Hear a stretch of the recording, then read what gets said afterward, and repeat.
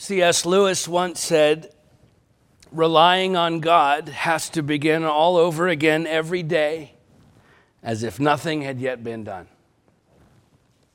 I'm constantly reminded of that truth in my own life, and not just in the big things, by the way, but even in some of the most mundane tasks. I mentioned to you recently that I'm building a house right now. I used to build houses for a living, and then I went into full-time vocational ministry, and I have not looked back, and I haven't missed building for 2 seconds. We've spent the last 10 years, though, living in a 768-square-foot cabin with a partially finished basement that I built for me and my wife and 3 kids. It's been a tremendous blessing. But with our aging parents on both sides of our families who are ready to simplify their lives in this season of life, we decided to sell our cabin and build a larger home that we could all live in together, and then my wife and I would be available, of course, to help them if and when that time comes that they need extra help. So yay, I'm building a new house. And on the back of that house, there is a very big porch that's going to be a blessing that we can all enjoy. And if you know anything about building, when you frame a house and you build the roof on it, you go ahead and build the porch roofs before you build the porch decks, so the roofs stick out, and you put temporary support posts to hold the roof up. And that's where we were just a few weeks ago with these temporary support posts, and it came time to put in the permanent posts on the house that were going to hold up the roof. And the problem is lumber prices have gone through the roof, and everything's over budget, and I need these massive posts to hold up this giant porch roof high up off the ground. And so I was looking at it one day, and a close friend of mine was there with me, and he went out without asking me, and he bought all the posts for me for that porch, which is an incredible blessing. And these things are massive. They're 8 by 8 by 20 foot long, pressure treated wooden posts. Pressure treated is a technical construction way of saying very, very, very, very heavy. These things are gigantic, 20 feet long, 8 by 8. They weigh hundreds of pounds a piece. And so they come out and they drop these posts off, and then I have to figure out how to put them up. So I call another friend who comes out with this Bobcat, this tractor, and we rig up this big metal basket on the forklifts, and we strap it down so it'll hopefully stay. And then it's not quite tall enough, so we strap a ladder inside the basket, and we ratchet it down so we can lift up the forklift in the basket on the ladder. It's all OSHA approved, by the way, no doubt. And we spend a whole day hoisting these posts up one at a time and setting them in place, bolting them at the top and the bottom into the concrete till past dark. 5 posts. Took us all day, but we got it done. Beautiful. The thing is working great. So then the next step is to build the floor of the porch, the deck, which is halfway between the ground and the roof, still high up off the ground. So I hire some carpenters, wonderful men who are wonderful carpenters, and ultimately did an amazing job building my porch deck. But they were there laying it out the first day, and one of the workers made an honest mistake, but he was cutting a deep notch into the corner post that holds up the entire roof, and he cut it in the wrong place, and he ruined the post. So it had to be replaced. Now, God knew that day was going to happen before it happened, and so it just so happened that my other friend who bought me the post bought one extra post, and it was laying there on the ground. So we said, hey, no harm, no foul. We'll build some temporary supports. We'll take that corner post out. We'll put the extra one in, and everything will be okay. So we do that. We build the temporary support posts, and we take the old post out, and then we get to the new post, and it's all of these big, burly construction guys, strong guys, I'm including myself in that, and we're going to pick this post up, and we're going to set it in place. And so all of us pile up on the end of this thing. We're going to walk it up. And we get it about 4 feet off the ground, 5 feet off the ground, and we can't do it. We set it back down. The thing just weighs too much. So we regroup, get a different grip, try it again. And while we're doing this, there's another crew of men there working on my house, the brick masons that I hired, and they're putting the brick on the house, and they're on scaffolding right there watching all of this happen. And it's a group of Hispanic guys. They don't speak English, but they can see what was going on. They're watching this unfold. And so after our fourth or fifth try, I called over and said, hey guys, can you come help? I need you to come here, help us lift this. And so two of them get down off of the scaffolding, and they're kind of small guys, and they're walking over, and I'm thinking, hey, everybody's invited to the party here. Like, let's bring the whole crew. And he goes, no. Put it down. I said, no, we're going to lift it up. I need you to get your friends and get under here with us. We're going to lift it up. He said, no, put it down. Okay, so we set the post down, and he turns to his friend, and he says, go get my lasso. Literally. And so the guy runs off back to the van, and he comes back with this huge rope. And they climb up into the rafters of the porch, way up in the roof, and they drape this rope over the beam that the porch is holding up the porch rafters, both ends over the beam, all the way down to the ground. And then they come back down, and they tie one end of the rope to the top of the post laying on the ground, and the two of them grab the other end of the rope, and they start to pull. And they stand the post up in about 4 seconds. And he looks over at me and smiles. And I said to him, do you realize the two of you are smarter than the rest of us put together? And he looked at me and he said, yes. And I turned to my carpenters and I said, I'm convinced this is how the Egyptians built the pyramids. 2 Hispanic guys and a rope. It was amazing. It was incredible. The point is, look, everyday life has a way of reminding us that no matter how hard you try, how good or how gifted you may ever be, the fact is sometimes you have to rely on someone else to help you do what needs to be done. Okay? You weren't created to navigate this life without the help of other people. The fact is, you won't make it on your own. You were never supposed to. And it's like that in the kingdom of God. You can't get there on your own. Jesus said, I am the way and the truth and the life. No one comes to the Father except through me. John 14:6. In other words, if you want to get to God, if you want your life to become all that it was meant to be, the only way to get there is through Jesus Christ. There is no other way. Of course, that seems like an obvious thing to say to a room full of Christians, and yet this one simple statement seems to elude a lot of Christians today. You have to rely on God to do what only God can do in your life. There's simply no other way to become all that He created you to be and to do. And yet again, although relying on God seems like it would be one of the easiest parts of being a Christian, right? To let God do in us what we cannot do for ourselves, to allow Him to do His very best work in our lives. I mean, that should be something we welcome, right? Yet I think for most of us, actually relying on God continually proves to be one of the hardest parts of following Christ. Because most of the time, we'd rather rely on ourselves. Because then we control the outcome, or at least we think we do. And as a result, throughout human history, men and women have been trying to figure out ways to get to God without relying on God, without relying on Him to get us there. But look, when it comes down to becoming all that God created you to be, you can't do that on your own. You need God for that.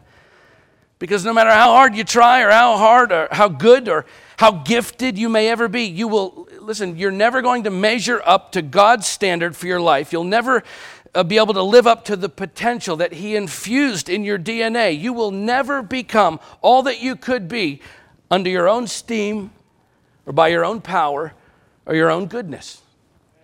Which makes sense if you think about it. You can't be good without the source of goodness working in your life, right? You can't be godly without God. I mean, a good moral teaching may say otherwise. Religion may say otherwise, that if you try hard enough, you can be good enough to become all that God created you to be. And yet everyone who has ever tried, including the greatest among us, has failed miserably. As we're going to see in our story today as we continue working our way through Paul's letter to the Romans. So let's pick the story back up where we left off last time and see what the great Apostle Paul has to say to the church. Remember, this is written to Christians about learning to rely on God to do in us what only he can do, which, by the way, will completely change your perspective and your approach to the most challenging aspects of your life, especially if you will let it. Okay, so Romans chapter 7, where we left off, we'll begin by reading the first 6 verses. Or do you not know, brothers, for I am speaking to those who know the law, that the law is binding on a person only as long as he lives? For a married woman is bound by law to her husband while he lives, but if her husband dies, she is released from the law of marriage. Accordingly, she will be called an adulteress if she lives with another man while her husband is alive. But if her husband dies, she's free from that law, and if she marries another man, she's not an adulteress. Likewise, my brothers, you also have died to the law through the body of Christ, so that you may belong to another, to him who has been raised from the dead, in order that we may bear fruit for God. For while we were living in the flesh, our sinful passions aroused by the law were at work in our members to bear fruit for death. But now we're released from the law, having died to that which held us captive, so that we serve in the new way of the Spirit and not in the old way of the written code. When Paul and the other biblical writers wrote these letters, of course, they were not divided into chapters and verses, right? Just like a letter that you would write today. You just write the letter and then you send it. It's not chapter and verse. The point being, as helpful as it is for the purposes of study, it's always important to remember that each chapter is just a continuation of the same discussion that came before it, right? In other words, each chapter isn't a standalone story or theme necessarily. They're all connected with the chapters before and after. And so with that in mind, there's no real break in subject matter between the end of Romans 6, which we covered last time, and even the chapters before that, and the beginning of Romans 7 here. It's a continuation of the same discussion. So you remember, if you were here, after explaining the value of the law, the fact that Paul said the law reveals sin in chapter 3, verse 20, and condemns the sinner in chapter 3, verse 19, and defines sin as transgression in chapter 4, verse 15, also chapter 5, verse 13, and the fact that it brings wrath, chapter 4, verse 15, and even was even added, he said, so the trespass might increase, as Paul explains in chapter 5, verse 20. In other words, Paul says, listen, there's great value to the law. And yet, as valuable as it is, the law reveals sin, not salvation. It brings wrath, not grace. And so after showing us the value of the law in those previous chapters, Paul says in chapter 6 that as Christians, we're no longer under law, he says, but under grace, which, by the way, would have been a shocking thing to say to Jewish believers at the time who revered the Mosaic law. And then you'll remember from last time, Paul went on to tell us practically what that looks like in our day-to-day lives when you're alive in Christ. And so here he's expanding on that theme, our freedom from living under the law, that we now belong to Christ. So he says, brothers, you also have died to the law through the body of Christ so that you may belong to another, to him who has been raised from the dead. In other words, the law does not and cannot bring victory over sin and death, since sin is defined and even promoted through the law, which means the only way to be set free from sin and the law is to belong to Christ, to die with him and to be raised with him. And it appears, interestingly enough, that Paul isn't only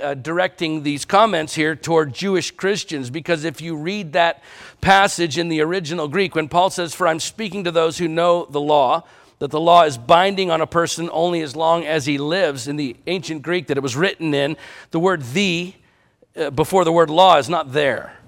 In other words, Paul says, literally, I'm speaking to those who know law, not the law, which would be a reference to just the Mosaic law. It's a pretty good indication that Paul is including Roman law in this discussion, certainly as well as the Mosaic law, which makes sense because from the beginning, Paul makes it clear that this letter is for Jewish and Gentile Christians alike in the church at Rome. In other words, hey guys, this applies to all of you, both Jews and Gentiles, because there is no authority, Jewish or otherwise, there's no system, no written code, as Paul puts it, that has dominion in the life of the Christian the way that Jesus does. Okay, what the law does is point us to the true authority in our lives, because if you're a follower of Christ, then he says you've died to the law through the body of Christ. And so this flawed idea that you've all been living under, this conception of religion as law-keeping, the idea that by painstaking conformity to a code of law, you can somehow acquire merit in God's sight. Paul says that's not just wrong, it's dead wrong. You also have died to the law, so it's not even an option for you. So what are you saying, Paul? I'm saying stop trying. Stop trying to earn your way to God, because it's never going to happen. Unlike every other religion in the world, which are based on some kind of merit system where you earn your way to God by obeying some form of law. Christians, look, we don't even have that option. Why? Because we've died to the law. And of course, there's a finality to death, which is why it's no longer an option for us. Well, okay, Paul, then how are we to live? To become all that God created us to be. How are we supposed to live without the law? It's all we've ever known. Paul answers, in the new way of the Spirit, which is the only way. We're now free from sin and the law to live in this gospel age, this new covenant era, as foretold in Jeremiah 31 through 34, some 600 years earlier, which they were well familiar with. Behold, the days are coming, declares the Lord, when I will make a new covenant with the house of Israel and the house of Judah, not like the covenant I made with their fathers on the day when I took them by the hand to bring them out of the land of Egypt, my covenant that they broke, though I was their husband, declares the Lord. For this is the covenant that I will make with the house of Israel after those days, declares the Lord. I will put my law within them, and I will write it on their hearts, and I will be their God, and they shall be my people. And no longer shall each one teach his neighbor and each his brother, saying, know the Lord, for they shall all know me, from the least of them to the greatest, declares the Lord. For I will forgive their iniquity, and I will remember their sin no more. That's a prophecy that concerns all of us, you and me, because as followers of Christ under the new covenant, we don't live like the rest of the world, trying to perform our way to God, relying on our own abilities and effort apart from Him. No, as Christians, we no longer live by the law, we live by His Spirit. We're going to get into this aspect of being a Christ follower even deeper when we get to the next chapter. But listen, many of these early Christians were so used to their religious system, living according to a written code of works, the idea of dying to that and instead living by the rule of the Spirit of God, that was a profoundly difficult adjustment for them to make. In fact, many of them were still not convinced when Paul wrote this letter. And to be honest, I don't think a lot of Christians today are convinced either. I say that because if you look at how Christians in our culture are trying to better their lives today, and listen, we all want to better our lives, right? Everyone does. Believers, unbelievers, it doesn't matter. Everyone wants to better their lives, to move forward, to progress in one way or another, because that's the way God hardwired us. So look, there's nothing wrong with that. But if you look at how Christians in our culture are trying to do that, to live a better life tomorrow than the one they're living today, by and large, we're pursuing all of the exact same things that non-Christians are pursuing to try and make that happen. And so our lives end up looking exactly like theirs. That's what was happening to the believers in this letter. They believed in Jesus, but they also believed they had to continue pursuing what their Jewish, or in some cases Greco-Roman culture was telling them they would need for a better life. It was a sort of first century Jewish brand or Greco-Roman brand of Christianity where they wanted a new life while still holding on to their old life, which we talked about last week. They believed in Jesus while still following the ways of their culture. And I can't think of a better description of the American brand of Christianity that many people follow today. We believe in Jesus while continuing to follow the ways of the world. Why do we do that? Because we're still holding on to this dead idea that we somehow have to work our way to God and all that He intended for our lives, or that somehow by our own good effort we can accumulate what we need to fulfill our destiny in this world. And by the way, I'm not talking about having nice things. Okay, I have nice things. Most of us have nice things. There's nothing wrong with having nice things. What is wrong is when we believe that pursuing those things is what will lead us to the life we're all longing for. Like somehow we can work for what we need to get to where God wants us to be. It's a convenient way of not having to learn to rely on God, to rely on Jesus to get where he wants us to be. It's trying to work our way to God without relying on God to get you there. And so we put our trust in the systems of this world, just like everyone else does. We look to political systems and financial systems and power systems and religious systems to make our old lives better. But listen, Jesus didn't come to give you a better life. He came to give you a new life, which is the only way that will ever truly satisfy the longing that God put inside of you when he was knitting you together in your mother's womb. The inherent need inside all of us for God that can only be satisfied by God. And yet the very thing we need the most to experience that new life is often the very thing we pursue the least. We treat our relationship with Jesus as something to believe in, but not something to actually live for. And so we believe in him, and we live for ourselves. We reach out to him for a new life with one hand while holding on to our old life with the other because we're not convinced we can fully rely on him. And so Paul says, listen, you can let go of this world. You can hold on to the promise of a new life in Christ with both hands because Jesus is enough to get you there. In fact, Jesus is the only way to get you there. And I'm just telling you, when you make that decision, not just to believe in Jesus, but to actually live by the Spirit, to follow him wherever he leads you, and boy, he'll lead you some places, you better buckle up because you're in for the ride of your life, because the call of Christ is a radical call to a whole new life where you leave the old life in the dust and pursue something completely new. The fact is, when it comes to following him, listen, Jesus never called anyone to a life of moderation. You show me in Scripture. When we get older, we tend to become more balanced in some areas of life. At least we should. We learn moderation in many areas of life. That's a good thing, how to balance work and play and relationships. It's all a part of maturing and gaining life experience. And of course, some of us do that better than others. But when it comes to following Jesus Christ, there's actually no room for moderation. There's no balance. There's no part of our lives where we need a little less of Jesus so that we can fit something else in and create more balance. No. And listen, it's not that we replace all of our relationships with Jesus or replace work with Jesus or stop having recreation for the sake of Christ. No, it's that he's supposed to permeate all of that all of the time, everywhere we go, as he becomes the very center of all that we are and all that we have and all that we do.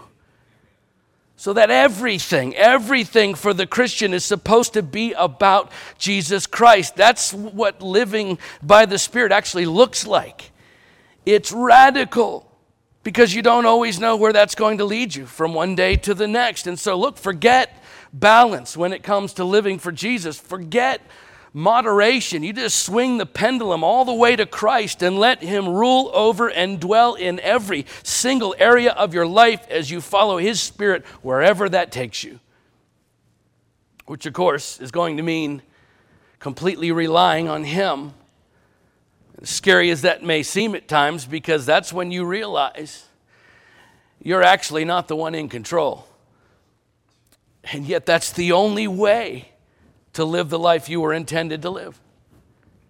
Corrie ten Boom once said, "You may never know that Jesus is all you need until Jesus is all you have."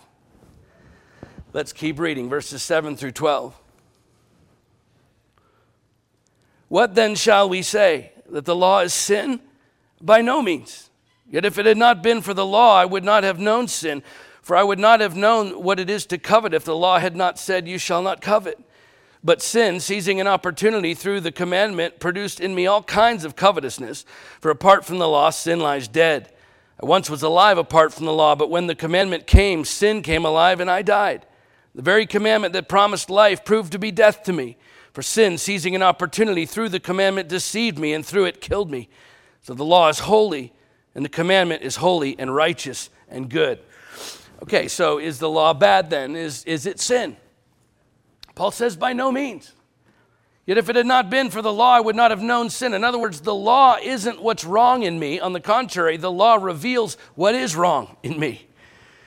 David Gusick says it this way: the law is like an X-ray machine. It reveals what is there but hidden. You can't blame an X-ray for what it exposes. So the law isn't sin. No, the law is holy. And the commandment is holy and righteous and good. You see, the law reveals our sin because it is God's perfect, righteous standard for our lives. As Christians, we're supposed to live by His Spirit according to His holy standard. But we cannot do that by way of the law itself. We are incapable of holiness without the Spirit of Christ within us, which means, again, we must rely on Him to do what? To make us holy. It's what He does for us, not what we do for Him. Okay, look, there's a deep longing inside the soul of every human being, a longing for something transcendent, something beyond this world, beyond this mortal life. It's a longing for something eternal. Of course, it's a longing for God. And yet we cannot get to God without relying on God. So you understand, only Jesus Christ can slake the spiritual thirst of the human soul. All other pursuits leave us wanting. All other pursuits leave us spiritually threadbare, eternally bankrupt. And this is what sets followers of Jesus Christ then apart from followers of everything else. It's not just our doctrine. It's not just our sacred scripture, and it's not just our sincere faith. What makes followers of Christ different from followers of everything else is the fact that we have the Spirit of the living God living inside of us, which brings about changes that are clearly evident in the lives of those who have in fact received that Spirit. And listen, it has to. It has to. There's no reality where you actually receive the Holy Spirit and yet remain unchanged. There's no such thing as becoming a Christian, which always means, by the way, the Spirit of God coming and living inside of you. If you're truly a Christian, the Apostle Peter said, "Repent and be baptized, every one of you, in the name of Jesus Christ for the forgiveness of your sins, and you will receive the gift of the Holy Spirit." Acts 2:38. When you're born again, obviously, you ask Jesus into your heart. It's not a little Jesus that comes and lives inside of you, right? It's His Spirit that comes and lives inside of you. So look, there's no such thing as that happening and then you staying the same as you were before that happened. Impossible. It would be impossible, honestly, absurd to believe that you could have the living Spirit of the God who created the universe enter into you without it fundamentally changing you.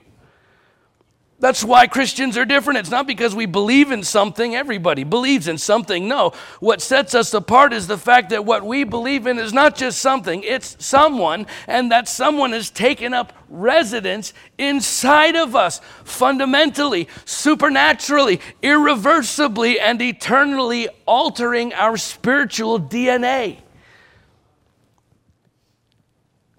Think about it. There's no way around it. Truly born-again people are truly changed people.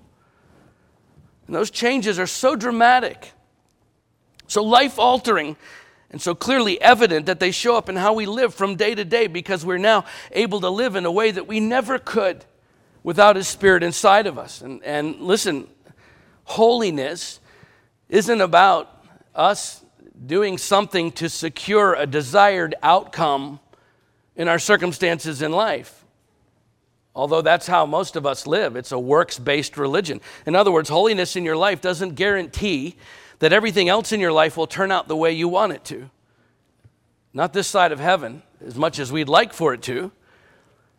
Listen, I'm certain the Apostle Paul did not want to be stoned at Lystra for preaching the gospel or beheaded by Nero, but he was. I don't think Jesus' disciple James wanted to be executed in Jerusalem or Peter imprisoned there for their obedience to the command of Christ to spread His word, but they were.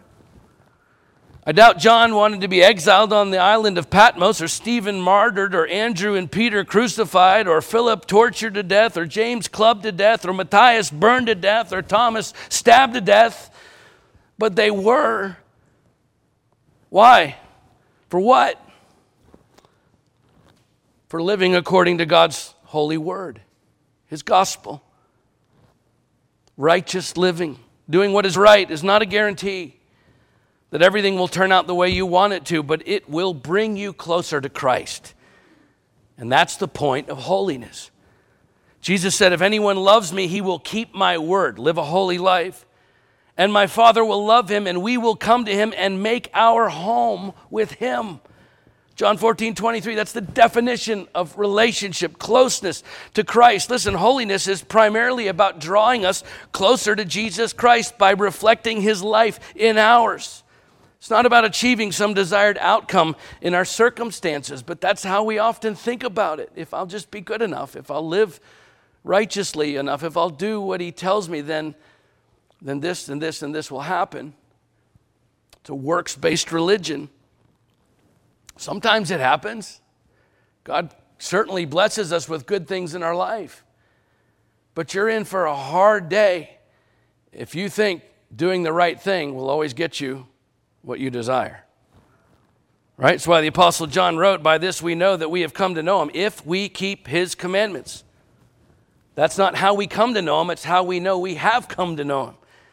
It's the outflow that comes out of our lives, holy living, because of what he's done in us. Whoever says, I know him, but does not keep his commandments is a liar, and the truth is not in him, but whoever keeps his word in him. Truly, the love of God, closeness to Christ, is perfected. 1 John 2:3-5. Holiness is all about relationship. So look, you can find yourself in very difficult circumstances in life and do everything as righteously as you know to do and still not achieve the outcome you were hoping for. However, what you will find every single time, if you honor Christ in those difficult circumstances, you will find that your relationship with him will grow deeper through it, no matter what the final outcome of that circumstance is, which is the whole point to begin with. Okay, the truth is God will allow all sorts of things to happen in your life, even hard things, for the express purpose of drawing you closer to him because he loves you. He wants you to have a relationship with him where you learn to rely wholly on him. You see, the whole point is to stop focusing on outcomes, your circumstances, and start focusing on him by reflecting his life in yours, holy living. It's not that he doesn't care, by the way, about your outcomes. He most certainly does.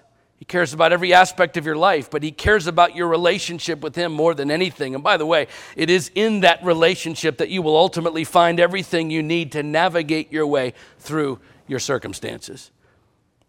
And that's not just the best way to live your life or a different way to live your life. It is the only way to live your life when you live by the Spirit according to his perfect standard. In fact, it's a radical way to live. And it's a radically different way than how the rest of the world lives. Charles Spurgeon once said, I believe that one reason why the church has so little influence over the world is because the world has so much influence over the church. Let's finish the story for today, verse 13 to the end of the chapter. Did that which is good then bring death to me? By no means. It was sin producing death in me through what is good, in order that sin might be shown to be sin, and through the commandment might become sinful beyond measure. For we know that the law is spiritual, but I am of the flesh, sold under sin. For I do not understand my own actions. For I do not do what I want, but I do the very thing I hate. Now if I do what I do not want, I agree with the law that it is good. So now it is no longer I who do it, but sin that dwells within me. For I know that nothing good dwells in me, that is, in my flesh. For I have the desire to do what is right, but not the ability to carry it out.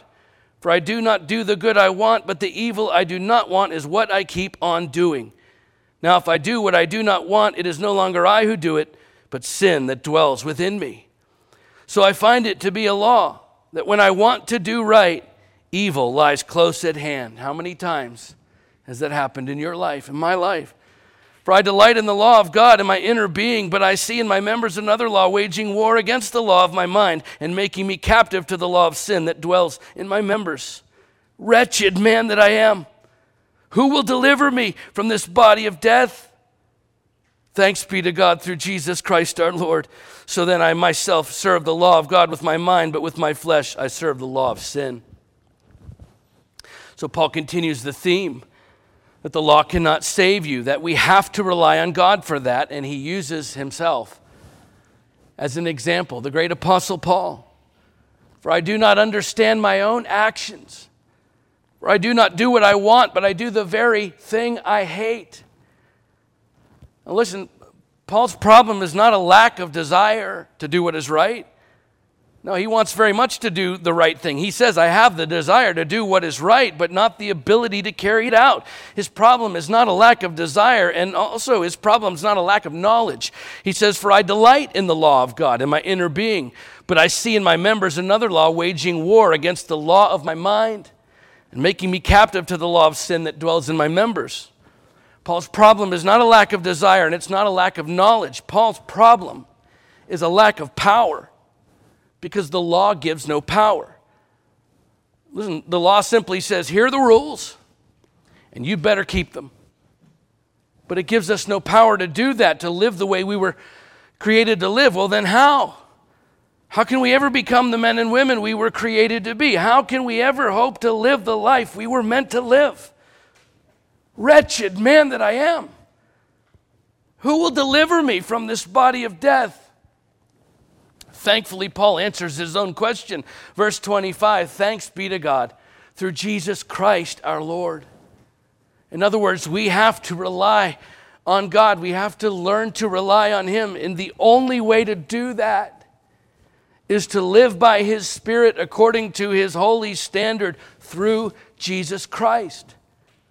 And so although as Christians we may never be completely without sin in this life, we're continually being transformed by his Spirit within us to the point that we desire to live lives of purity and holiness, even though we fail woefully short. We fall woefully short at times in our lives. We all know that, right? And yet by his Spirit, we have the power available to us that is needed to live the lives he created us to live. And we're going to talk about that again in greater depth in the next chapter. But that's what Paul means when he says, for we know that the law is spiritual, but I am of the flesh, sold under sin. When he says I'm of the flesh, that's another word for carnal or worldly. In other words, I know that on my own, under my own power, under my own steam, I'm no different than anyone else. I'm as worldly, as carnal as the next guy. And so the only way that I will ever be different is by learning to rely on God. And so listen, if you see any difference in me, don't be impressed by me. Be impressed by Jesus in me. Because it's only through Jesus Christ that I can live the life he's called me to live. Okay, we're supposed to be different. We're supposed to be different, you and I, unrecognizable to the world, in fact. So why does it bother us when we go out into the world as we're supposed to, and the world doesn't recognize us? Why does it bother us so much when people think we're weird because of what we believe or how we act, or the things we stand in opposition to, or the things we support that go against the flow of our culture? We see so much of that now. Yet so much of the church is caving to the pressure, cultural pressure, under the guise of being on the right side of history. Listen, I'd rather risk being on the wrong side of history than being on the wrong side of God's will for my life. Okay? Why do we feel like we have to fit in with whatever the world is up to? If we truly belong to him, we're not going to fit in. We're not supposed to. The world is not supposed to recognize us as one of their own because we don't look like anything in this world. When you belong to Jesus Christ and you live by his Spirit according to his holy standard, you don't look like anything in this world. You look like him. And again, this side of heaven, of course, we're not going to get it all right all the time. Even though Paul says that he is flesh, carnal, it doesn't mean that he's not a Christian. It means his awareness of his own carnality is proof, in fact, that God is indeed working in Paul's life as Paul learns to rely on God, imperfect, messy as it is. We're all to be learning to rely ever more on him. Martin Luther says, that is the proof of the spiritual and wise man. He knows that he's carnal and he's displeased with himself. Indeed, he hates himself and praises the law of God, which he recognizes because he is spiritual. But the proof of a foolish, carnal man is this, that he regards himself as spiritual and is pleased with himself. Look, I know that being self-reliant is one of the highest ideals in our culture. I know that. The problem is, self-reliance often stands in direct opposition to total reliance on God. So look, making your own way in this world, as impressive as that may be to this world, it's not the way to impress God or ultimately live the life He created you to live. No, the only way to do that is to learn to rely wholly on Him. And so as good as it may be, look, as good as it may be to work hard, to be gifted, to be morally or religiously disciplined, that's fine, as long as you recognize that at the end of the day, no matter how hard you try, no matter how religious you are, no matter how gifted you may ever become, you cannot live the life God created you to live by your own power or under your own steam. You cannot make it on your own. The good news is, when you belong to Christ, you don't have to. Let's pray.